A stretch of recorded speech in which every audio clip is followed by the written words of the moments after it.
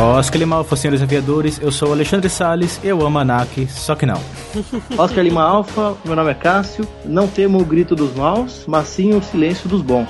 Oscar Lima Alfa, eu sou o Raul Marinho e acredito que a ANAC tem jeito, por incrível que pareça. Oscar Lima Alfa, senhores aviadores, eu sou Renato Cobel e eu nunca tive problema com a ANAC. Isso porque você até agora nunca mandou nenhum processo pra lá, né? Então, senhores, estamos começando mais um CPCast, o podcast de aviação do Canal Piloto. E hoje nós falaremos sobre a ANAC, a aclamada Agência Nacional de Aviação Civil. Certo, Cobel? Exato, Salles. Faremos uma análise sobre a atual situação da ANAC, não apenas apontando os principais erros, mas também sugerindo as possíveis soluções para tudo isso. Mas isso e muito mais, apenas após a nossa sessão de notas.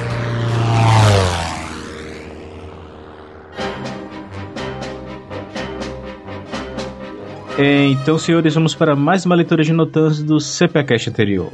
Pronto aí, Cobel? Opa, pronto pro Taxicópia. E seguindo diretamente para o recadinho da Bianchi de hoje, nós iremos falar sobre nada mais, nada menos do que uma nova linha de produtos que eles lançaram, os Buttons e Imãs. Começando pelos Buttons, nós estamos falando daqueles Buttons que também são chamados pins, ou para quem é velho que nem eu, broches. O modelo da Bianchi é uma variante metalizada com 3,5 cm de diâmetro e que inclui o alfinete na parte traseira, para você fixar na mochila, casaco ou qualquer outra superfície de tecido em geral. E já quanto ao ímã, ele tem exatamente as mesmas características, só que ao invés de ter um alfinete, ele tem um ímã circular para você colar na sua geladeira ou no seu mural de recados. Não tentem colar no avião. Deixem longe da bússola, por favor. Declinação magnética monobraço. Bom, e pro pessoal que ainda não viu eles no site da Bianchi, quantos modelos estão disponíveis e principalmente qual é o preço de cada um deles? Juntando os Buttons e ímãs, são 54 modelos no total, dentre eles fabricantes de aeronaves, empresas aéreas ativas e extintas, e também tem um modelo daquele site lá, como que é? Aquele tal de Canal Piloto. Adoro ele, acesso todo dia, cara. É, eu também. E cada um deles custa apenas R$ 4,90. E como nós sempre dizemos aqui, a Bianchi está sempre aberta a novas sugestões. Então se você for ao site e não achar o modelo de alguma empresa ou marca que você acha legal, basta ir lá no Facebook da Bianchi e deixar a sugestão lá pra eles. E antes de fechar a sua compra, passe lá no canalpiloto.com.br/Bianchi para pegar o seu código de desconto. E após isso, siga para o caminho da felicidade na bianchi.com.br. Acesse e conheça!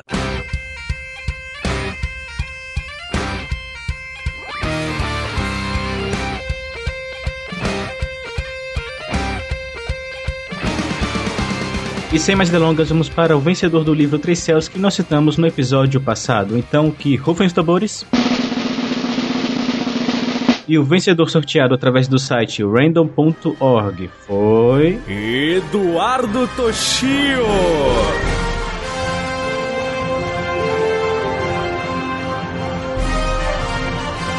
Então, Eduardo, meus parabéns. E para receber o livro, envie um e-mail ao cpcast@canalpiloto.com.br com o assunto Três Céus. E a partir daí, nós falaremos sobre os detalhes do envio e aproveite o livro.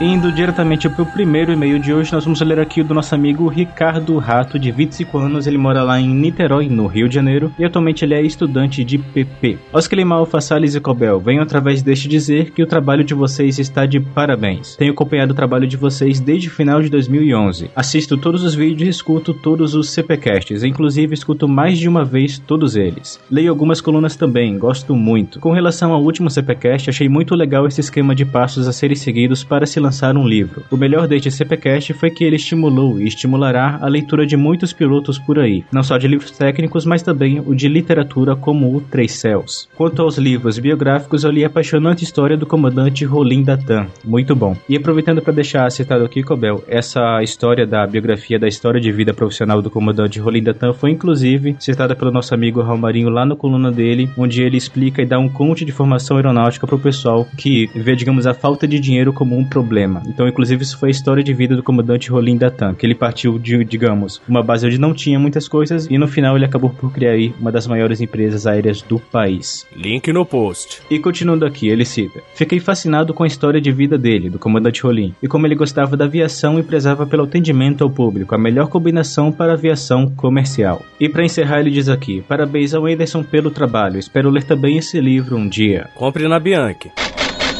E o próximo e-mail é do Fernando Rodrigues. Ele tem 21 anos, é de São Paulo, capital, e ele é analista de redes. Oscar Lima Alfa, Salles e Cobel. Tudo bem com os senhores? Bom, começando pelo começo. Já entendemos o puxão de orelha do CPcast 27. Eu não sei porquê, mas já esperava que não teria muitos feedbacks. Não que tenha sido ruim, porque não foi ruim. Mas geralmente os feedbacks acabam sendo como um compartilhamento de experiências do que apenas para agradecer que gostou. E mesmo assim acabei não enviando meu like de apoio. Coisa feia. Bom, então se for seguir esse raciocínio, nesse episódio sobre a ANAC vamos aguardar 500 e-mails com reclamações. Quem sabe em um futuro não muito distante estaremos todos em um condomínio aeronáutico com seu avião próprio na garagem. Isso, claro, se o Cobel me ajudar...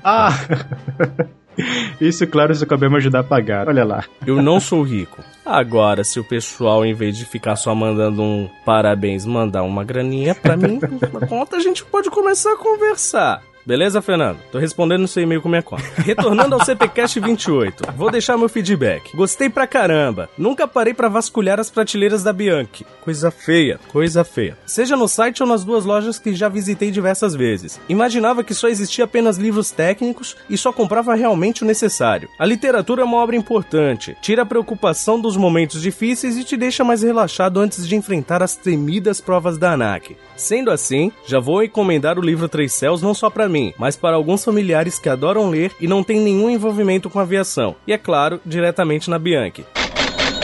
Um abraço, Salles e Cobel, e parabéns, Anderson, pela obra. E agora, seguindo para o terceiro e-mail de hoje, é um e-mail curtinho, mas que vale a pena. Se lido aqui é do nosso amigo Lucas Moura, de apenas 16 anos, ele é estudante e mora em São Paulo. E ele cita aqui: Oscar Lima Alfa, Salles e Cobel. Já conheci o Anderson há um tempo. Fiquei sabendo do Três Céus devido à divulgação do canal piloto na época do lançamento. Comprei o livro na Bienal de São Paulo. Infelizmente, o Anderson não estava lá para autografar o livro. E realmente o livro é sensacional. O autor envolve muito bem os 3 personagens e os últimos capítulos são show. Li, reli e já emprestei para 5 amigos meus. De fato, livros literários de aviação são sempre bem-vindos. Agora nos resta aguardar o lançamento deles. Abraços, Lucas Moura. E o último e-mail é do Anderson Furtado. Ele é analista de sistemas, mora em Belfort Roxo, Rio de Janeiro e tem 28 anos. Oscar Lima Alfa, Salles e Cobel. Primeiramente, gostaria de parabenizar pelo trabalho que vocês vêm realizando, pois pode ter certeza que estão ajudando muitas pessoas. Como falei, sou analista de sistemas e amante da aviação, e posso dizer que vocês me ajudam muito a saber os primeiros passos que devem ser dados para iniciar na carreira. Sempre gostei de avião e coleciono aviões desde criança. Quando fui me alistar, fui na base aérea para saber como ingressar na FAB. Porém, um oficial me informou que teria que me alistar na junta militar. Então, inocentemente me alistei na junta militar e adivinha, tive que me apresentar no exército brasileiro. Nossa. Fiquei muito puto com aquele oficial, mas o tempo passou e eu deixei esse sonho guardado. Agora que tenho uma condição financeira, estou querendo fazer um curso de PP, porém estou em uma guerra com a minha esposa, pois ela tem muito medo de avião e não quer me apoiar, pois ela acha que vou morrer no avião.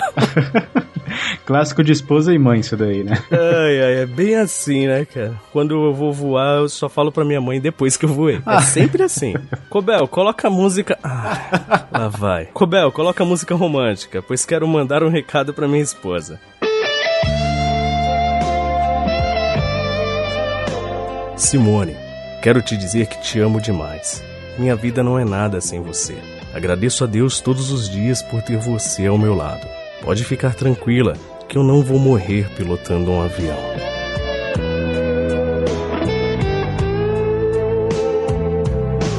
De passageiro pode morrer, né? Pilotando não. Alfa Tango Eco Mike Alfa Índia Sierra. Atenciosamente, Anderson Furtado. E sem mais delongas, vamos às citações daqueles que enviaram seu feedback com agilidade.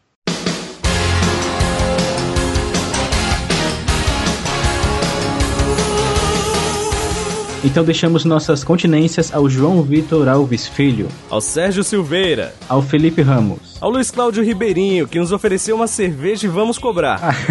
Ó, o Salles não bebe, eu bebo a dele, sem problema nenhum, Luiz.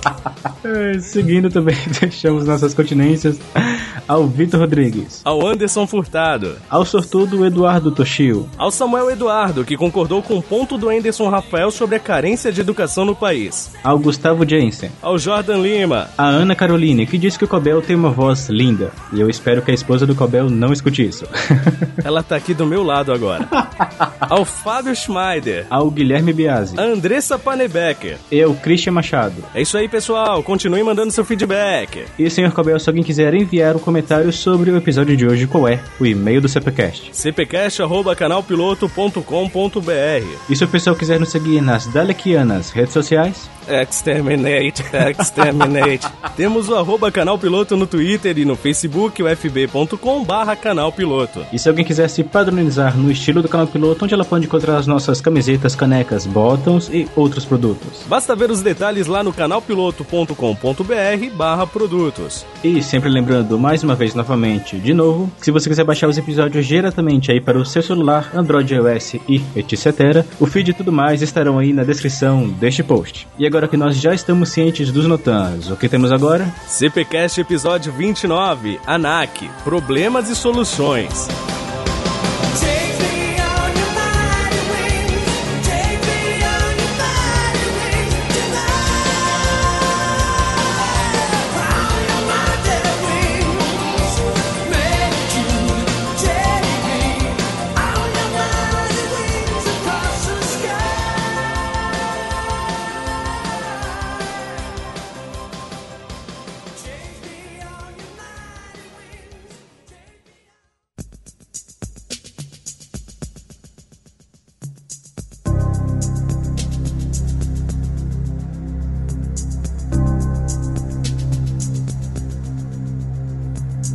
Então, senhores, antes de nós iniciarmos aqui, é importante nós citarmos sobre o que exatamente vai ser esse episódio. O que nós podemos ver em grande número aí na internet afora hoje em dia são pessoas criticando a ANAC, apontando os defeitos e tudo mais, mas poucas ou nenhuma delas se preocupam em apresentar sugestões para esses problemas, e é exatamente isso que nós vamos fazer aqui com os nossos dois convidados. O Ramarinho, o pessoal que escuta o CPCast já conhece, se alguém ainda não conhece, escute o CPCast 14 e o 16 e vocês verão porque é imprescindível a presença dele aqui. E agora passando para o nosso amigo Cássio Amigarten, para quem ainda não lhe conhece, quem é você e o que você faz atualmente? Boa noite, meu nome completo é Alcemir Cássio Angarten, todos me conhecem como Cássio, minha idade atualmente estou com 42 anos, minha formação profissional, eu sou bacharel e pós-graduado em turismo, além dos cursos aí de aviação, né? O caminho de todo mundo, né? Privado, comercial, INVA, multimotor e assim por diante. E atualmente estou na ANAC há 3 anos e meio, entrei no concurso, por meio de concurso, através da vaga de piloto comercial, que exigia que nós tivéssemos 500 horas de voo, e atualmente estou na ANAC, exercendo a função de INSPAC, que a gente chama, que é o Inspetor de Aviação Civil.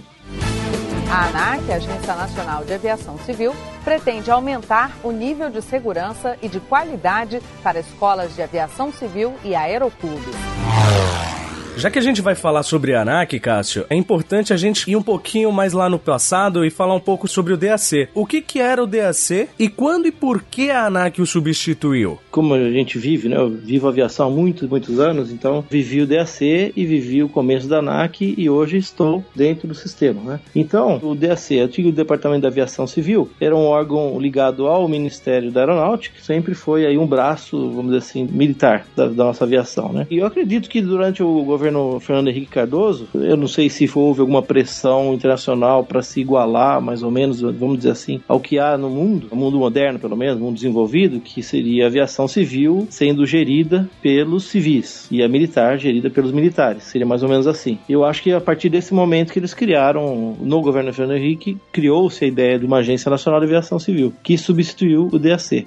Basicamente a ideia é essa daí, né? São civis tomando conta da aviação civil, que vem de encontro a uma aviação que está moderna aí no mundo, né? Mais ou menos essa a questão. Desde a criação da ANAC, a ANAC foi criada através de uma lei, né? A lei de criação da ANAC, e essa lei, a gente mesmo internamente, lá nós da ANAC, entre os servidores, a gente costuma muito debater esse assunto e a gente chega a uma conclusão que não houve a lei foi muito bem feita, tá? Você lê a lei, ela está muito bacana, muito bem redigida. E foi prevista uma transição, mas o que houve de fato, na prática, foi o que nós chamamos de ruptura. Então esse é o que nós discutimos internamente lá entre nós servidores da ANAC. O que houve foi uma ruptura e não uma transição propriamente dita. A ANAC, Agência Nacional de Aviação Civil, pretende aumentar o nível de segurança e de qualidade para escolas de aviação civil e aeroclubes.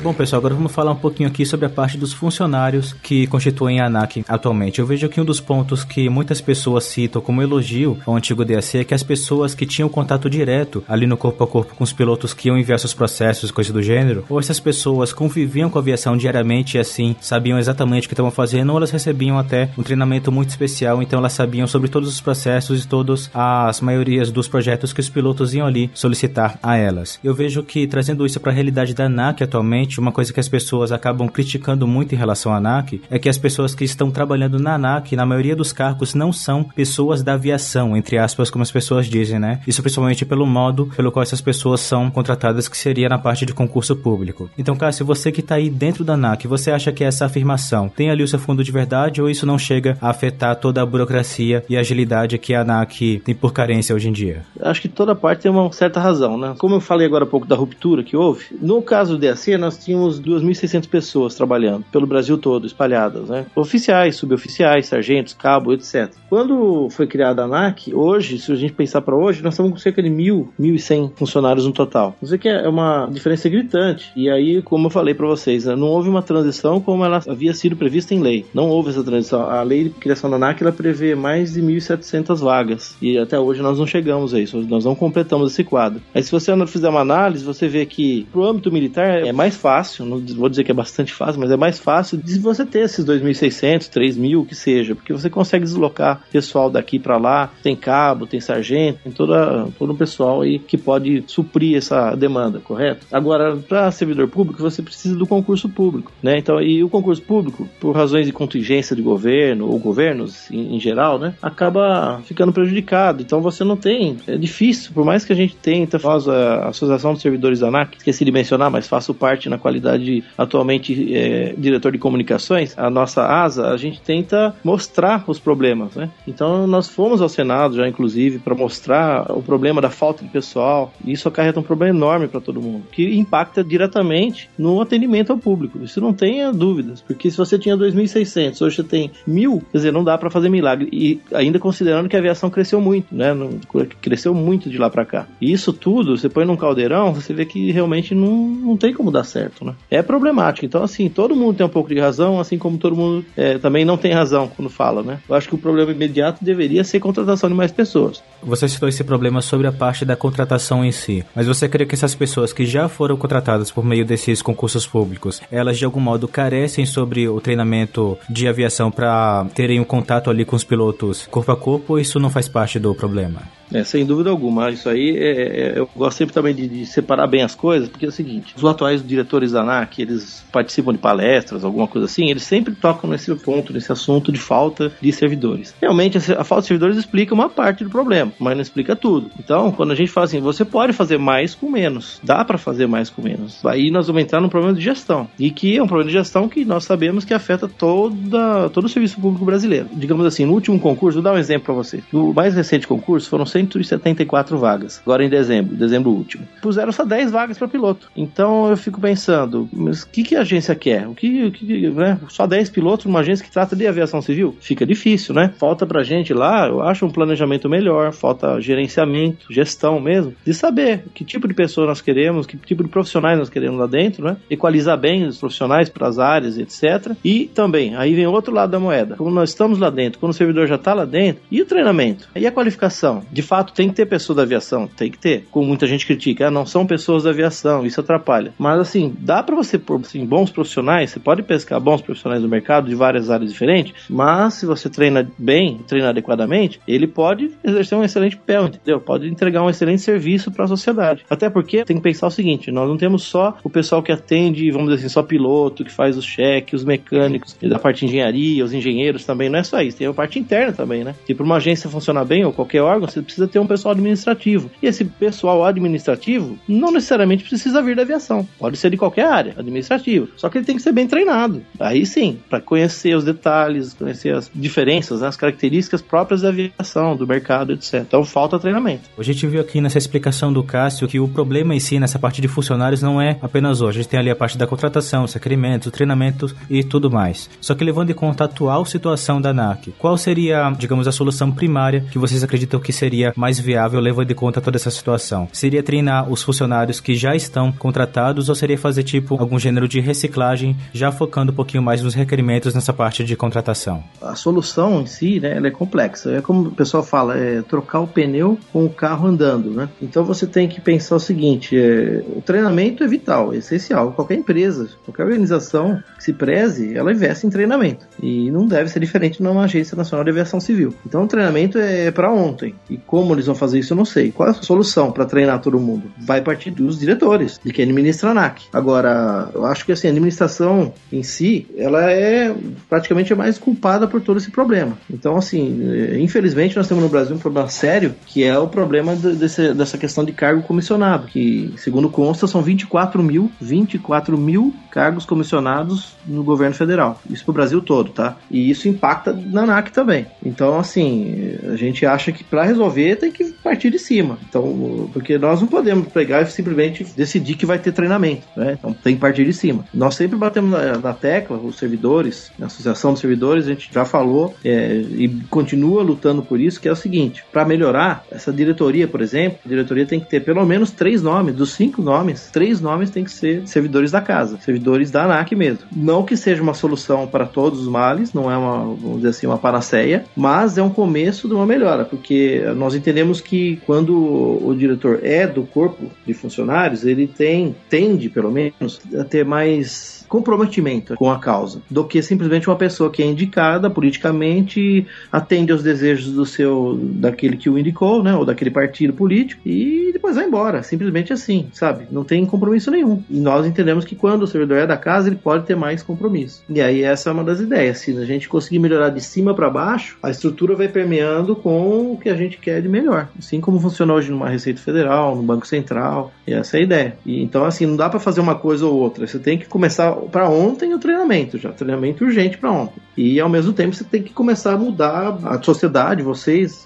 tem que cobrar, a imprensa, todo mundo tem que cobrar para melhoria através de uma gestão eficiente. A ANAC, Agência Nacional de Aviação Civil, pretende aumentar o nível de segurança e de qualidade para escolas de aviação civil e aeroclubes. Agora, pessoal, vamos falar nesse bloco aqui sobre a tecla na qual os pilotos mais batem atualmente, que é a parte da burocracia da ANAC. Não somente pela demora dos processos em si, mas também por causa de algumas, digamos, invalidações de alguns processos por probleminhas simples de fácil explicação. Eu e o Cobel, a gente até leu o problema do Fred Mesquita e algum dos CPcasts anteriores, que ele até chegou a citar os seguintes problemas. Ele tinha feito 1.500 horas em 2 Cênecas que na época eram aeronaves particulares, só que atualmente as aeronaves são de aeroclubes. E quando ele foi passar essas 1.500 horas para a CIV eletrônica atualmente, pelo fato dessas aeronaves hoje estarem em aeroclubes, o sistema não permitiu que o Fred colocasse essas horas como aeronave particular, vendo que hoje em dia essas aeronaves pertencem a aeroclubes. Então ele não conseguiu colocar essas 1.500 horas ali no sistema. E como nosso amigo Fred Mesquita também trabalha como despachante, às vezes ele também tem alguns problemas de quando ele vai enviar um pedido de recheque de algum cliente dele e algum documento que ele já havia enviado anteriormente não está mais no sistema, ou seja, aquele processo acaba sendo invalidado porque um documento que já devia estar lá não está mais e assim ele tem que enviar novamente, mais uma vez com esse novo documento. Ou seja, são problemas que realmente acontecem, têm as suas explicações simples, mas ainda acabam acontecendo de modo corriqueiro aqui na parte da ANAC e também na CIV eletrônica. Então, Cássio, por que você acredita que esses problemas, mesmo sendo de simples solução, ainda acabam acontecendo? É unicamente por um quesito ali do sistema que não aceita esse tipo de processo ou isso acaba caindo mais uma vez ali na parte do treinamento e tudo mais? Também, assim, o problema, nesse caso específico, envolve a tal chamada CIV digital, né? Sinceramente, eu não sei muito bem como funciona essa CIV digital, até porque eu tenho sérias restrições contra esse sistema, tá? Eu não gosto muito desse sistema, não. Se fosse o caso de uma grande companhia de construtora de softwares, por exemplo, que estivesse por trás desse sistema, eu até acreditaria, até botaria muita fé. Mas eu não sou muito fã do jeito como foi feito, não, até porque nós vivenciamos ali dentro, né? E a coisa tá meio estranha. Vou voltar um pouquinho no tempo para ver o que aconteceu com o caos que a habilitação, o setor de habilitação se encontra no momento, né? Tentando resumir para ser rápido. Nós tínhamos espalhados pelo Brasil alguns setores de habilitação. Nós tínhamos em São Paulo, tinha em Recife, Belo Horizonte, Rio de Janeiro, Porto Alegre. De repente, de uma hora para outra, eles decidiram, né? Gerência, administradores em geral, né? Decidiram que era hora de unificar a habilitação no Rio de Janeiro. Simplesmente unificam. Não, a partir de amanhã está tudo unificado, porque nós criamos um sistema e o sistema é maravilhoso, nem os Estados Unidos têm. Nós ouvimos essa frase de um alto dirigente lá dentro, nem os Estados Unidos têm um sistema tão moderno, e toda vez que eu ouço e nós ouvíamos esse tipo de coisa, nem os Estados Unidos têm, isso é preocupante, né? Porque se os Estados Unidos não têm é porque tem algum problema, correto? Mas enfim, eles decidiram criar um sistema milagroso lá e unificou. Quando unificou tudo, toda a GPEL, né, a habilitação, tudo no Rio de Janeiro, só que sem aumento de efetivo, sem treinamento dos que lá ficaram. Imagina só São Paulo, sem pegar o resto do Brasil, só São Paulo, você imagina no Rio de Janeiro. Uma boa gestão, simplesmente, o que ela faria? Vamos fazer uma programação, se é para unificar, vamos fazer uma programação com cronograma, com treinamento e com um aumento efetivo de pessoas, de pessoal, mas de forma gradual, forma paulatina, certo? Inclusive deixaria São Paulo por último, onde se concentra a aviação mais forte no Brasil, correto? Assim eu penso, qualquer pessoa pensa dessa maneira. Mas não, eles decidiram fazer de uma hora para outra, vamos unificar a partir de amanhã, temos um sistema milagroso aqui e deu no que deu hoje. É isso aí, o caos está aí armado por causa disso. No fim de tanta confusão, tanta polêmica, agora em outubro do ano passado, trocaram a gerência, né, da GPEL, e a pessoa que está lá agora, eu citar o nome, o Dário, né, o Dário Taufner, é um gerente novo, está tentando corrigir o problema, não é fácil, porque continua com problema de pessoal, etc e tal, mas é uma pessoa muito competente. Sim, ele está tentando resolver. É que são muitos problemas, né? Eu estou traçando o cenário para vocês, para que todos tenham uma noção do que é você gerenciar. Esse do Fred é apenas um, entre tantos outros que acontecem, e ele tem que lidar com todos eles, né? Ele tem que resolver todos os problemas. Então, isso daí é o que está acontecendo. Então, assim, devagar, eu acredito que vai conseguir. A burocracia em si não é ruim. O ruim é a burocracia, né? Esse é o problema. E entra a questão da má gestão. Então, nós tivemos, isso eu posso falar, porque eu vivi ali dentro, né? Então, eu estive lá no setor de habilitação, chamado GPEL, durante desses meus 3 anos e meio de ANAC, praticamente 2 anos foram lá. Eu vi o tsunami, vamos dizer assim, eu vivi o tsunami de dentro, né? E eu sei, a gente sabe, olha, é só olhar, só que nós não podíamos falar nada, o que nós falávamos, a gente não sabia de nada, entendeu? Nós, eu digo os servidores, o pessoal que já era antigo da casa, que sabia a questão de habilitação, sabia dos problemas, então ninguém podia opinar nada. O sistema foi feito assim, desse jeito. Aí o que acontece? Depois disso, criava-se um sistema em cima do outro para tentar resolver. Então, só reforçando, tal qual na parte dos funcionários, nesse bloco aqui de burocracia, você também crê que a parte da possível solução também teria que partir dos altos cargos e ir descendo nessa escala? Ah, com certeza, mas não tenha dúvida disso pelo seguinte, era assim, pra vocês terem uma ideia, o gerente que colocaram para tocar essa nova fase da GPEL, que seria a centralização no Rio de Janeiro, com todo respeito, não tem, sabe, nada a ver, mas é um servidor, é um colega servidor da casa também, mas é uma pessoa que, assim, saiu da faculdade e foi colocado lá, diretamente colocado como gerente para resolver um problema desse. Veja, já começa um problema aí. A habilitação, o setor GPEL, a habilitação é anexo 1 da ICAO. Olha a importância do tema. Você não pode colocar uma pessoa, um jovem recém-saído de uma faculdade, sem experiência de vida, de trabalho, de aviação, de nada, à frente de um trabalho como esse. Aí você vê que já vem de cima. Mas por quê? Quem o colocou ali? Quem o colocou é quem é responsável. E quem o colocou acima do acima do acima? Entendeu? Aí a gente vai puxando todo o fio da meada. Então esse é o problema. Tem que partir de cima. Então o gerente atual está lá e o superintendente atual, que é o Sr. Wagner Williams Moraes, também uma pessoa muito boa, muito competente, parece que eles estão dando o apoio necessário no intuito de resolver a coisa. Mas e acima? Como é que fica, né? É complicado. O problema é sério, não é tão simples, né, de resolver. Mas dá para resolver. Problema de gestão. Podemos falar da descentralização? Parece que lá dentro da ANAC é meio proibido falar esse nome, sabe? Descentralização. descentralizar, porque senão seria, vamos dizer assim, dar margem ao que eu tô falando para vocês agora, ou seja, o problema todo começou com a tal centralização. Se nós falarmos agora que nós vamos descentralizar, seria admitir a incompetência de quem criou todo o problema, não é verdade? Percebe o problema como é? Não dá para descentralizar? Não dá. Bom, então nós vamos ter que pôr mais pessoas lá. Nós vamos ter que fazer um sistema mais adequado, eficiente, alguma coisa tem que ser feita. Aí nós vamos cair em problemas, vamos subindo o nível e caímos na diretoria. Os diretores, eles querem continuar na ANAC, eles querem ser reconduzidos. Então, se falar que eles foram incompetentes, em algum momento erraram, ou a má gestão é culpa deles, correm o risco de não conseguirem mais a sua tão sonhada permanência no cargo, né? Que a gente chama de recondução. Então, vejam como o problema é complexo, né? Existem 3 aspectos sobre isso que eu queria comentar. O primeiro é a questão do loteamento de cargos políticos, como ficou claro naquele evento da amiga íntima do Lula, a tal da Roseli, que tinha lá os irmãos Vieira, e um dos irmãos Vieira, se não me engano era o Rubens Vieira, né? Ele era diretor da ANAC. Além dele ser um cara que estava lá exclusivamente por questões políticas, ele poderia até estar por questões políticas e conhecer de aviação, mas no caso, ele não conhecia nada de aviação. É mesmo. E eu acredito que ele não seja o único que estava nessa situação. Ele foi o único que foi pego naquela vez. Mas eu acho que não deve ser o único que exista. E esse, eu acho que é um dos problemas que a ANAC tem. O segundo é a questão muito complicada, que é a questão do concurseiro. Que é o seguinte, é o sujeito que está lá prestando concurso para a ANAC, para o Tribunal de Contas, para a Receita Federal, etc, etc. E aonde ele passar, ele vai. Então ele passou na ANAC, ótimo, vou para a ANAC. Não conhece nada de aviação. Tudo bem, ele pode ser treinado, etc. Mas ele vai continuar prestando concursos e em algum momento ele passa no outro que é melhor para ele e ele pede exoneração da ANAC para ir pro outro. Então ele tá lá na ANAC, vamos supor que a ANAC seja ótima. Ah, meu amigo João, você entrou aqui, você não conhece nada de aviação, mas vamos te treinar. Aí dá um curso pro cara, etc, etc. Passou 1 ano, passou 2 anos, esse cara tá ficando bom em aviação, mas ele passou no concurso do Tribunal de Contas para ganhar 50% a mais. Ele vai pedir exoneração da ANAC e vai pro TCU, e isso é um problema que é muito difícil de resolver também, que é o que também tem a ver com a questão de pessoas na ANAC que não entendem de aviação. A terceira e última questão que eu queria comentar, que é a que tem muito mais a ver diretamente com o problema que a gente sente, nós como usuários da ANAC, quando a gente tem que lidar com a ANAC, é a questão do terceirizado. Se você vai aqui no escritório da ANAC de São Paulo, você é atendido lá por um guichê, que tem 3 posições, que são ocupadas por pessoas terceirizadas de empresas que fornecem mão de obra, de limpeza, segurança, etc.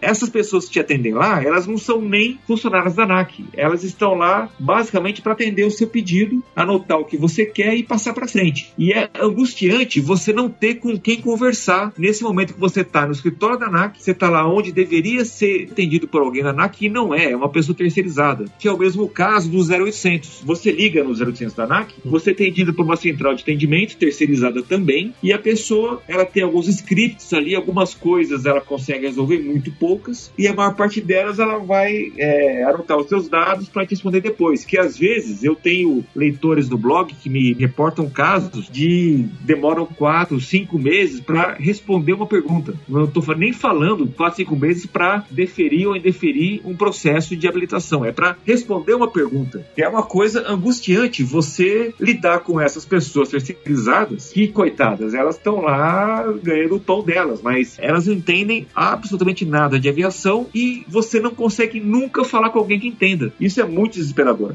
Essa implantação do sistema acabou tornando o processo mais burocrático ainda, né? No momento que foi falado em informatização do sistema, e que muita gente até elogia, porque não precisa mais fisicamente entregar papéis, aquela coisa toda, pode fazer o download de casa, de qualquer computador. Isso, a ideia é para facilitar, né? Chega a ser um paradoxo, porque no momento que criaram isso aí era para melhorar, né? Mas não é bem assim, né? Porque assim, não existe milagre, na verdade. A informática, o computador, ele também não faz milagre, né? Ele ajuda, mas se a gente não colaborar, né, através, por exemplo, de uma boa gestão, não tem remédio, porque os documentos têm que ser analisados, né? Então, assim, precisa de gente para analisar. O computador pode fazer análise? Depende de algum caso, ele pode, mas ele não pode analisar tudo. Então é um problema sério, você tem que analisar cada documento, e analisar cada documento que chega tem que ter pessoas, né? E pessoas treinadas. O que a gente costuma ver muito em implantação de sistema é isso, porque quando você coloca um sistema que é para facilitar a vida, você acaba criando um pouco mais de burocracia, porque aí passa a você ter vários níveis de análise e aprovação, coisa que não havia antes. A principal reclamação das pessoas nesse sentido é porque aí o atendimento ele fica desumanizado, né? Então, antes você não tem a pessoa para conversar, para entender o que tá acontecendo. Você vê aquilo no sistema, tá na tua cara, é sim e não o tempo todo, entendeu? Então isso aumenta muito a quantidade de problemas, como o do Fred, por exemplo, entendeu? Coisa que você não consegue ir com a pessoa lá e conversar, não, é isso aqui, a situação é essa. Exatamente, esse é um problema mesmo. Certa vez eu vi lá de um gerente que ele falou, nós vamos criar, ele disse dessa maneira, nós vamos criar um 0800 que vai falar 3 línguas. E nós, entre nós, falávamos, meu Deus, não precisa ser um atendente que fala 3 línguas, precisa falar um que fale português e que entenda o que o usuário quer. Só isso. Você não precisa falar nem 10 línguas, você precisa falar uma língua, o português, e resolver o que ele precisa, assim, entendeu? E foi isso que foi o que fizeram. Criaram um 0800, mas não adianta criar um 0800 com, nós não sabemos nem quem são as pessoas que atendem, aí deu problema, você não consegue. É a queixa de todo mundo, né? Não se consegue falar com as pessoas. É que nesse caso vira mais uma burocracia também, né? Que o 0800 ali você também vai ter que criar um chamado, vai ter que criar vários outros processos, um processo para você atender um processo. Exatamente. Você vai criando mais um nível de problema. Sabe que dá impressão? A impressão, assim, eu falo isso, né, percebendo o lado do usuário, e também eu sou usuário, né? Porque como tem as carteiras de piloto, eu também sou usuário, né? Dá a impressão que a agência, tá? Deixar bem claro, dá a impressão que a agência começa a criar barreiras, sabe? Níveis de barreira, de modo a poder ganhar tempo, uma coisa assim, sabe? Isso é a impressão que passa, não tô falando nenhuma novidade, né? Isso é muito ruim. O que o povo quer, o que as pessoas querem é resolver o problema, né? Aqui é o Cobel, analista de sistemas, falando. Quando você começa a tentar criar uma solução para um problema, na informática você acaba criando um outro problema que não existia para resolver um problema que você não tinha antes. É bem por aí, é isso daí mesmo. Basicamente foi isso que foi feito, né? Tem sido feito aí, né? Até hoje, infelizmente, na nossa querida GPEL, né? Sobre isso que você falou, que às vezes parece que é uma barreira proposital que está se criando, é uma informação que corre aí nos subterrâneos, né? Exatamente. Você acha que se a ANAC fosse mais eficiente, especialmente o GPEL, na sua percepção, você acha que realmente haveria problemas à aviação como um todo, inclusive no tráfego aéreo, etc? O que dá problema, ou pelo menos tem dado problema até agora, em termos de ANAC, parece que o grosso do problema tem sido justamente a habilitação, né? E tá todo mundo ciente disso, tanto que isso estourou na ouvidoria, esse problema estourou na ouvidoria, e a ouvidoria presta contas à presidência da República. Então, assim, o grande problema hoje é a habilitação, né? É GPEL, licenças e habilitação, porque os demais problemas, se a gente pensar em termos de ANAC, não são tão graves assim, né? Parte de regulação econômica em relação às companhias aéreas, mas para nós está sendo um calcanhar de Aquiles, né? A ANAC, Agência Nacional de Aviação Civil, pretende aumentar o nível de segurança e de qualidade para escolas de aviação civil e aeroclubes. Agora, pessoal, vamos falar aqui um pouquinho sobre a parte de atualização das regulamentações já existentes, como é o caso do nosso RBAC 61, que entrou em vigor um tempinho atrás e agora recebeu a sua primeira emenda alguns meses atrás. E, Cássio, você que está aí dentro da ANAC, como que funciona esse processo de atualização desses regulamentos já publicados? Tem alguma, digamos, banca avaliadora para fazer essas atualizações ou é tudo feito através do feedback do pessoal? Como que funciona esse processo de atualização? Então, por exemplo, vou citar o caso do 61, que o 61 é o que eu vivi mais de perto. Né? Eu vivi de perto o problema, não vivi de perto como ele foi criado, na realidade. Porque mesmo ali dentro, ninguém sabe mais ou menos o que aconteceu com o 61. Quem criou? O que houve, né? E aí criaram o tal do 61. A minha impressão, isso é de novo uma impressão minha, né? A impressão que tenho é que eles precisam desesperadamente, por algum motivo, trocar RBHA por RBAC. Por alguma razão, dá a impressão lá dentro que é isso. Eles têm que fazer, meu Deus do céu, tem que criar logo um RBAC para substituir o RBH. Nessa de tem que fazer de qualquer jeito, correndo, pelo amor de Deus, acaba dando o problema que deu no 61. E todo mundo lá já sabe que o 61 tá problemático. E tanto é que o 61 tá sendo revisto. Como eu falei para vocês, aí, o atual gerente da GPEL, o Dário, juntamente com uma equipe, e até uma equipe competente de colegas ali que estão estudando, ele está fazendo a organização desse RBAC, né, do 61. E em breve essa revisão deve ficar pronta, e a intenção, pelo menos que eles me disseram, há uns 3 ou 4 meses atrás, que a intenção era de colocá-la novamente em audiência pública. Aí vai ser o momento, eu acredito que vai ser o momento da sociedade, todo mundo, colocar, participar, verificar o que é certo, o que é bom, o que não é, o que tem que ser retirado, o que tem que ser acrescentado, para deixar de fato um 61 que todo mundo deseja. Que a gente quer que seja um 61 decente, né? Ninguém quer descumprir regra, eu sei disso, pelos meus cheques aí, durante os cheques com os pilotos por aí, né, aviação geral, converso com muitos pilotos do Brasil todo aí, todo mundo tem a mesma opinião, ninguém quer descumprir regulamento não, todo mundo quer cumprir, eu percebo isso, só que nós queremos um regulamento que faça jus, né, a uma aviação que o Brasil merece. Raul, como você também já recebe muito feedback do pessoal através do seu blog, o paraserpiloto.com, na sua opinião, quais que foram os principais erros e acertos na atualização da RBC 61 e também na primeira implementação dele um ano atrás? Quais foram os pontos positivos do RBAC 61? Bem, na verdade, ele eliminou algumas deficiências muito graves que existiam no RBHA 61 que ele substituiu. Como, por exemplo, a questão de experiência recente e instrução revisória, que era meio difícil de entender no RBHA, estava perdido em vários lugares diferentes, ninguém sabia muito bem como que era, e isso ficou mais claro no RBAC 61. Um outro ponto que ficou melhor foi a questão dos copilotos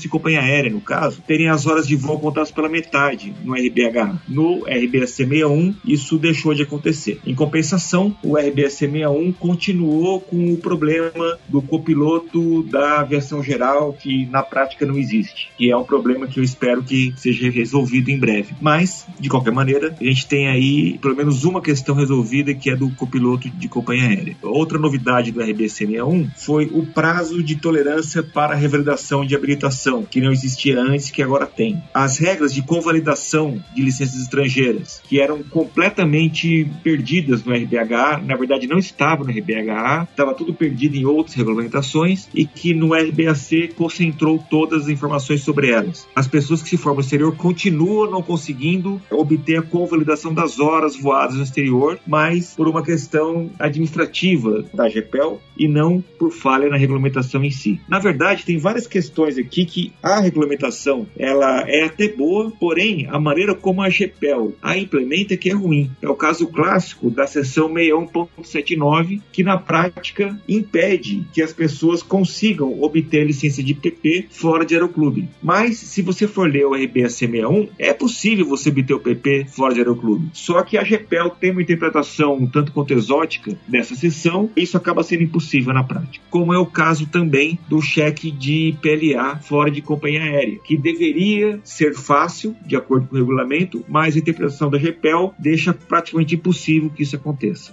A tal da licença de aluno piloto, que foi uma invenção do RBAC 61, baseado na regulamentação da FAA, que na prática também não tem muito sentido. A ideia é até boa, mas não existe. Eu nunca vi essa licença de aluno piloto na prática existir, mas foi uma invenção que é até inteligente. A grande novidade na época do lançamento, que foi a introdução da licença de piloto de tripulação múltipla, que havia no resquício do apagão de pilotos, e essa MPL seria o que iria salvar a aviação do Brasil, etc. E até para uma questão de mercado acabou caindo no esquecimento. Teve aqui a questão da habilitação de classe, que reduziu-se o número de horas requeridas de 15 para 12. Foi uma outra vantagem do RBAC 61 em relação ao RBHA. Então o que aconteceu foi o seguinte: inicialmente, quando se publicou o RBAC 61, ele aparentava ter muito boas novidades em termos de regulamentação sobre o RBHA. Algumas dessas novidades eram realmente boas, mas logo se percebeu que tinha muito mais coisa a ser feita. Tanto é que por isso que o RBAC está em revisão agora, porque tem vários pontos que precisam ser revistos, como a questão de você obter o PP fora de aeroclube, o PLA fora de companhia aérea, você conseguir a habilitação de tipo, que se prorrogou de novo para ser só em simulador, e isso não é possível na prática ainda. Enfim, tem uma série de coisas para serem corrigidas ainda no RBAC. Um ponto interessante que a gente viu nessa implementação do RBAC 61 foi que houve recentemente uma prorrogação. Para os que não estão a par do assunto, quando esse RBAC 61 foi lançado em 2012, ficou fixado que até o mês 6 de agora, 2013, por exemplo, o curso presencial de piloto privado iria ser obrigatório, ou seja, você não poderia mais estudar em casa e depois fazer o CCT lá na agência da ANAC. Aí quando chegou no dia em si, no mês 6, aqui em 2013, aí a ANAC prorrogou mais uma vez esse prazo e agora é até o mês 6 de 2014. Então, Cássio, por que normalmente normalmente essas prorrogações acontecem? É apenas uma folga, uma bondade ali da ANAC ou apenas uma consequência, um reflexo do mau planejamento dessa implementação do regulamento? Acredito que a segunda alternativa é a mais correta, porque assim, dentro desse problema de mais um ano, de que havia a obrigatoriedade do curso de piloto privado, PLA também, né? Também teve outro problema que abrangia a aviação geral aí, que é na questão do tipo, que a gente estava exigindo simulador para todo e qualquer tipo no Brasil. Isso é um problema seríssimo, mas é um problema seríssimo. Ninguém discute que o simulador, por exemplo, é maravilhoso, tem que fazer, é bom fazer, ninguém discute isso. O problema é que no Brasil nós não temos estrutura. Nos Estados Unidos, que são os Estados Unidos, eles não são obrigados. Por que nós somos? E eles lá têm uma estrutura maravilhosa, né? Então, assim, nós vamos obrigar o piloto brasileiro a ir para os Estados Unidos, geralmente, né? Geralmente é Estados Unidos, pode ser outro país, mas vamos supor Estados Unidos. Nós vamos obrigar o piloto brasileiro que voa para fazenda, que etc, vai ter que ter o visto americano. Se ele não tiver visto, ele não pode trabalhar no Brasil. Se ele não falar inglês, ele não pode trabalhar mais também, porque ele não vai poder ir para os Estados Unidos. Ah, mas ele pode pedir o tradutor, mas quem sabe, viu que você acompanhar um treinamento e fazer todo o treinamento com o tradutor, depois o cheque com o tradutor, não é a mesma coisa. Então tem uns problemas sérios aí. E se a gente parar para analisar, nós pegamos aí os acidentes que nós temos tido na aviação geral, do montante, quantos são tipo? E desses que são tipo, quantos não foram motivados por uma questão até de imprudência do piloto que não tem nada a ver com o simulador? É só pensar nisso daí. Então, assim, que a aviação brasileira está combalida. Tá difícil. E ele vai aumentar uma exigência dessa. Não seria melhor, ao invés de nós exigirmos o simulador, por exemplo, um King Air, nós exigimos que ele voe com 2? Ah, mas o avião é single pilot, ele pode voar com apenas um. Não é mais seguro a gente obrigar? Nós podemos fazer isso. Eu falo, nós é a agência, né? O órgão regulador. Ele pode obrigar a pessoa a voar com 2, piloto e copiloto. É mais seguro do que mandar um fazer simulador. Ele pode ter o simulador mais lindo do mundo, mas se dá um infarto no piloto, o que vai acontecer com esse simulador? Vocês entendem a problemática? Então, não é melhor colocar 2 pilotos a bordo? Eu sempre acho, sou a favor de colocar 2 pilotos a bordo, né? De um King Air, de um Citation Jet, por exemplo, né? Então, é problema. Então, nós tivemos que partir para esse adiamento, vamos dizer assim, essa prorrogação mais um ano, para que dentro desse um ano, eu acredito que vão mexer no 61 de maneira a torná-lo mais adequado às nossas realidades, né? Nós também nos deparamos com um problema, que foi o seguinte,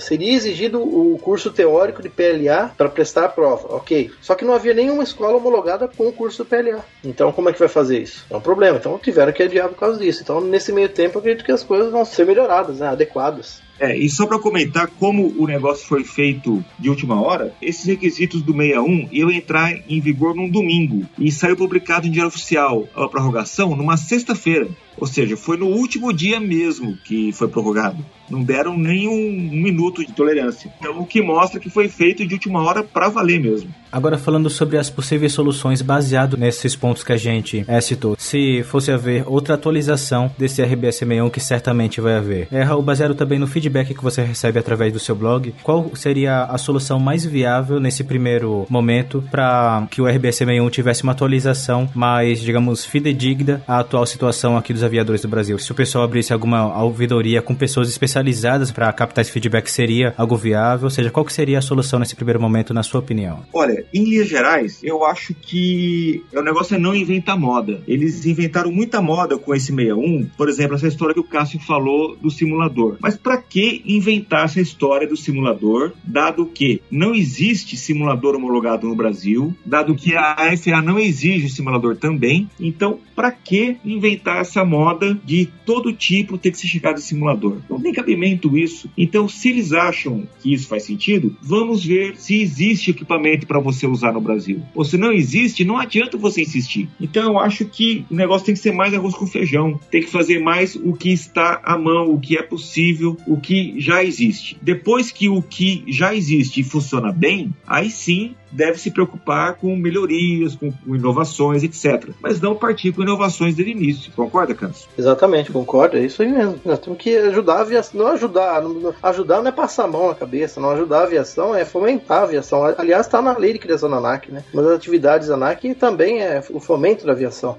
E a gente precisa fomentar, não criar dificuldades, criar mais barreira, sabe? Tem gente que pensa assim, não, porque a pessoa tem um avião, a pessoa é rica, ela pode, mas peraí, rico não é bobo, né? Não rasga dinheiro, então não vai, é tudo no ponto do lápis. Começa a aumentar muito o custo, começam a aumentar as dificuldades, ele pega e vai embora. Eu vendo o avião, desemprego pro piloto e a aviação cada vez pior. É isso que nós queremos? Não acho que seja isso, né?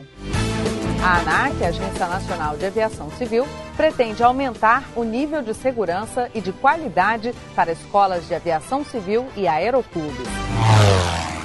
Então aqui nesse bloco, pessoal, vamos falar um pouquinho da parte digital da ANAC, que seria a CIV eletrônica, ou CIV digital, como o pessoal também fala, e também do SACI/SACI, que também diverge na pronúncia. Cobel, como você trabalha aí na área de TI, eu até queria relacionar essa parte com você. Uma das principais reclamações que o pessoal tinha em relação à CIV de papel, a CIV física, e a CIV eletrônica, a CIV digital no site do SACI da ANAC, é o seguinte: na CIV física a gente costumava, e ainda costuma, é claro, colocar todas as horas de voo que a gente faz em formato decimal, ou seja, 0.1, 0.2, até 0.9 e 1.0, que seria a hora cheia em 60 minutos. Já na CIV eletrônica, eles pedem que a gente coloque esse formato de hora em formato normal, como a gente acaba falando, apenas 1h25, 1h26, 1h27 e por aí se vai. E isso, em primeiro momento, acabou gerando muita confusão, porque o pessoal acostumado a colocar em hora decimal na CIV física, acabava colocando em hora decimal ali na CIV eletrônica também. Só que uma coisa que eu e muita gente que nem é da área de TI, nem da ANAC, etc., pensou é o seguinte: não seria muito mais simples a pessoa que fez esse sistema simplesmente colocar uma janelinha para colocar a hora decimal e numa janelinha do lado, baseado nessa primeira informação, transformar isso numa hora ali comum? Será que isso é tão difícil de se fazer?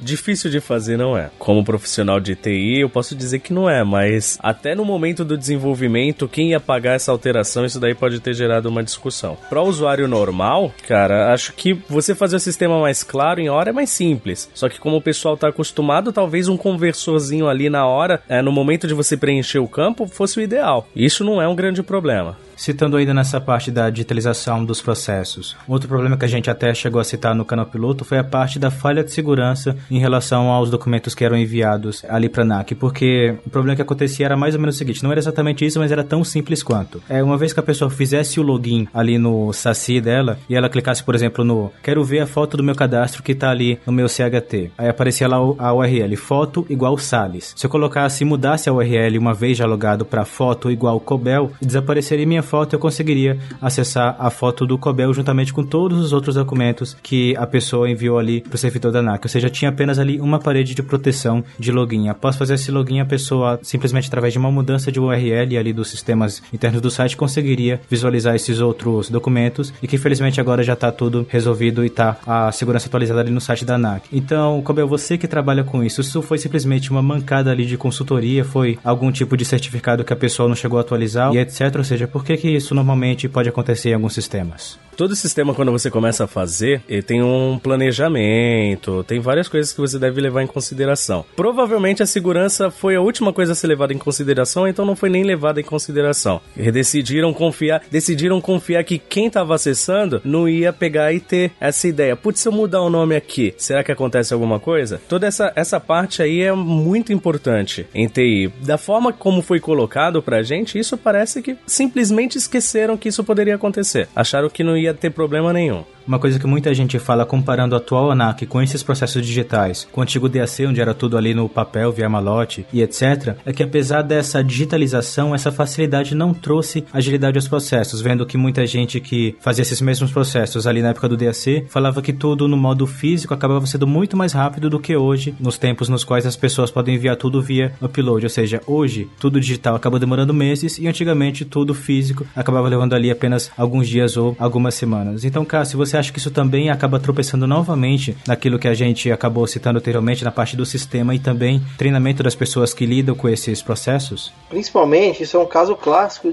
daquilo que nós falamos sobre a pessoa, vamos dizer assim, ela é ou não é da aviação. O exemplo da CIV digital, ela não é da aviação, mas não tem humildade de questionar, de perguntar. Então o gerente que criou isso daí, ele não teve humildade em nenhum momento de questionar, de perguntar para os colegas, até internamente, tem vários pilotos ali dentro, como é feito, e não sabe como é feito e não quer saber. Então esse é o grande problema. Caso clássico que nós falamos, mas não é do meio. Não é do meio e não tem humildade para perguntar para quem é do meio. Se tivesse tido, aí essa questão das horas serem decimais estaria simplesmente resolvida, né? Na época, quem criou esse sistema e os outros demais sistemas da ANAC é uma empresa. A questão é complicada. Cria um sistema que não é legal, não é bom. Não tá legal para nós. A pessoa que está lá dentro, o servidor lidando com o sistema em si ou os demais sistemas, não é uma coisa fácil, não é amigável. Difícil. E não tem treinamento, aí você agrava o problema. Não tem pessoal, agrava o problema. É tudo agravante. Então é difícil. Solução assim fica complicada. Então, um sistema ruim, desenvolvido por uma empresa terceirizada, pouco conhecida, ou talvez com nenhum tipo de especialização, mas que cobra e não é barato. Falta de treinamento, falta de pessoal, fica difícil, né? De má gestão, dá nisso que está dando agora. A ANAC, Agência Nacional de Aviação Civil, pretende aumentar o nível de segurança e de qualidade para escolas de aviação civil e aeroclubes. Há um tempo atrás, houve uma proposta da ASA, inclusive, de fazer um mutirão de servidores da ANAC para tirar o atraso da GEPEL. Essa proposta de mutirão, pelo que me consta, não foi nem admitida pelo presidente da ANAC. Depois, me parece que a ASA tentou fazer o mesmo com a SAC, que também não deu a menor bola e, enfim, não foi para frente. Eu queria que o Cássio comentasse isso, como que isso aconteceu e em que pé está, e se existe alguma possibilidade de que esse mutirão aconteça.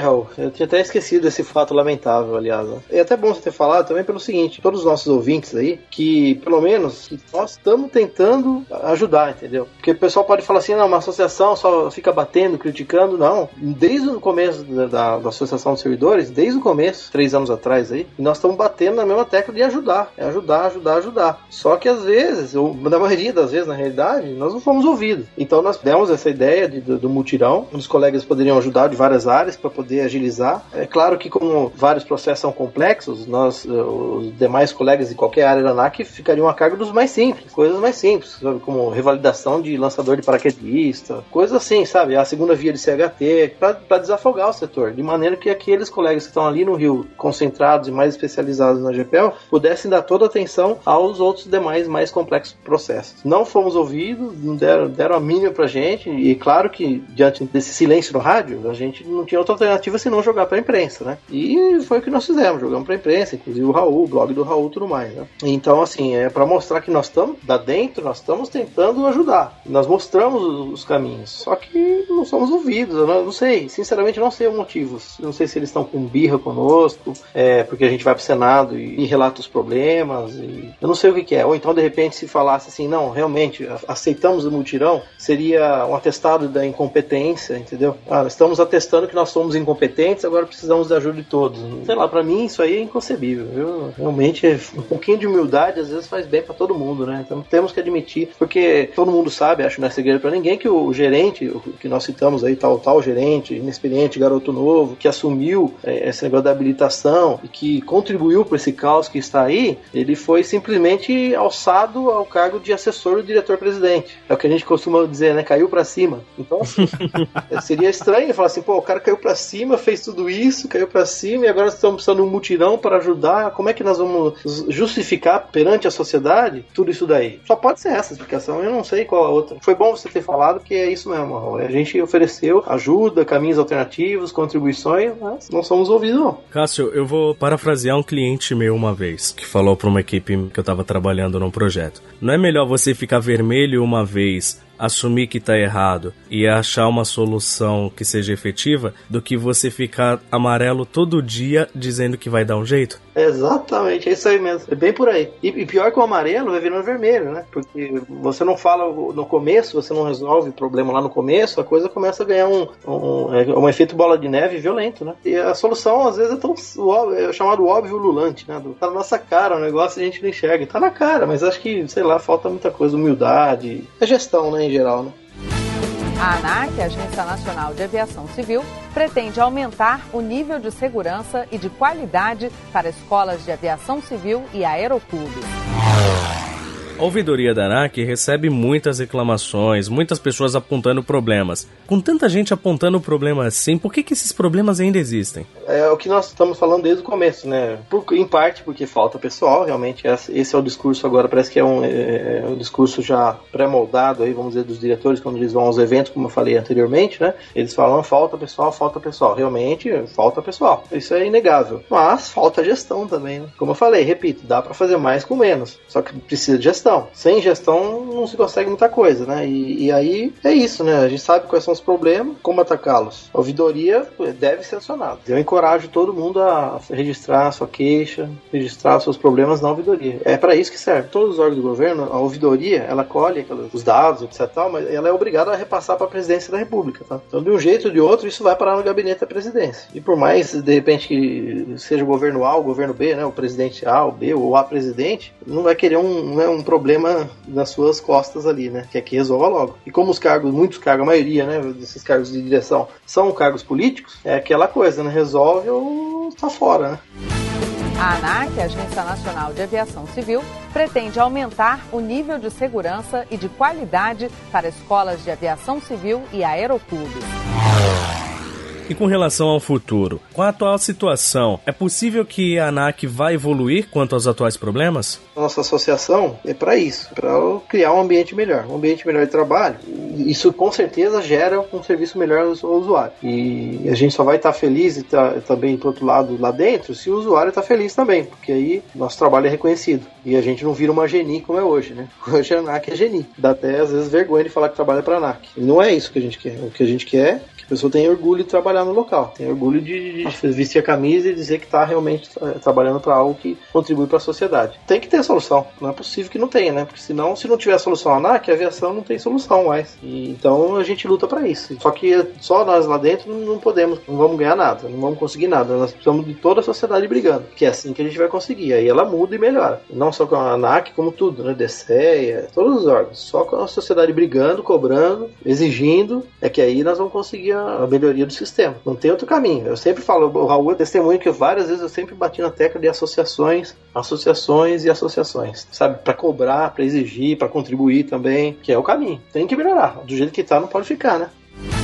A ANAC, Agência Nacional de Aviação Civil, pretende aumentar o nível de segurança e de qualidade para escolas de aviação civil e aeroclubes. E depois de toda essa conversa, fica a pergunta: qual deve ser o primeiro passo para a ANAC prestar um serviço com qualidade e agilidade para os profissionais de aviação? É difícil de responder com um passo, né? Nós precisamos de vários passos ao mesmo tempo até, inclusive. Como eu disse, né? Precisa urgente de mais gente, precisamos de mais servidores para completar pelo menos o que consta na lei de criação, né? Precisamos cumprir a lei. Veja só que é uma coisa, outro paradoxo, né? Nós que exigimos tanto da sociedade para que obedeça a lei, né? Nós não estamos obedecendo a lei, porque nós não conseguimos cumprir o que está na lei de criação da ANAC, que é 1.700 e poucos servidores. Seria um dos passos. E lá dentro, nós temos que também acabar com essa questão. Isso é, infelizmente, a questão de governo, mas é a questão das indicações políticas. Que nós sempre falamos ali na ASA, no Senado, quando nós vamos ao Senado, ou junto com as demais associações, nós queremos uma agência de Estado e não uma agência de governo. E isso vale também para a ANP, a ANEL, todas as demais agências que nós temos no Brasil hoje. A agência de Estado é aquela que trabalha com os interesses do Estado e não com o interesse de governo. Então esse é outro passo. Nós temos que tirar essa questão dos indicados políticos, via de regra, não tem comprometimento nenhum, não tem compromisso, sabe, acabou, vai embora, serve como trampolim, etc. Nós não podemos permitir isso. Nós temos que ter pessoas da área, pelo menos assim, vamos dizer, nós temos 5 diretores, vamos dizer assim, 2, que sejam 2 diretores da casa, e 2 que venham da aviação, sejam pilotos, sejam comissários, mecânicos, sejam da área, entenderam? Não políticos, pode até fazer parte, nada contra o partido político, mas tem que ser pessoa que veio da área, e pode ser que um desses 5 aí seja indicado pela presidência da república, não tem problema, mas temos que mudar essa estrutura. Essa é uma outra forma, porque nós temos lá, por exemplo, gestão de pessoas é uma indicação política, gestão de pessoas na mão de uma pessoa que não tem comprometimento nenhum com o órgão, e vários outros setores é assim, isso não pode continuar. Então, para melhorar tem que passar por essas coisas aí, gestão, fim das indicações políticas, mais pessoas contratadas para trabalhar ali na área da ANAC, e é isso daí. E Raul, passando para você, eu gostaria até que você explicasse a sua frase ali do início, que você, apesar de tudo, ainda crê que a ANAC tem solução. Então, o que seria isso? Eu queria responder essa pergunta criticando a velha máxima do volta DAC. Muita gente fala, volta DAC porque DAC que era bom e tal. Eu acho que o DAC não era bom. Eu acho que a ANAC é muito melhor do que o DAC. O DAC era um órgão da aeronáutica prestando serviços para a aviação civil. Era uma coisa que não fazia sentido. A gente tem hoje um serviço prestado pelos hospitais da aeronáutica muito ruim, e não é porque eles são militares que o serviço é bom. O que aconteceu é que a aviação cresceu muito de 2006 para cá, e se a gente tivesse o DAC hoje cuidando da aviação civil, talvez fosse pior ainda. Eu acho que a ANAC tem muito a fazer, mas ela, de uma maneira ou de outra, ela está indo para o caminho melhor. Eu acho que em algum momento os funcionários, a quantidade e a qualidade dos funcionários vai se adequar e o serviço vai começar a melhorar. Então, eu sou otimista otimista em relação ao futuro da regulação aérea no Brasil. Talvez demore algum tempo, talvez demore vários anos, mas em algum momento eu acho que vai melhorar. Até pela pressão que os usuários estão fazendo. Eu acho que nós, pilotos, estamos reclamando bastante, temos que continuar reclamando cada vez mais, fazendo pressão. Isso que você está fazendo aqui hoje, esse CPcast, é uma forma de fazer pressão. Eu acho que isso é muito válido. É o que eu tento fazer no meu blog também. É o que a ASA está tentando fazer. E uma hora vai melhorar. Eu acho que vai melhorar, sim.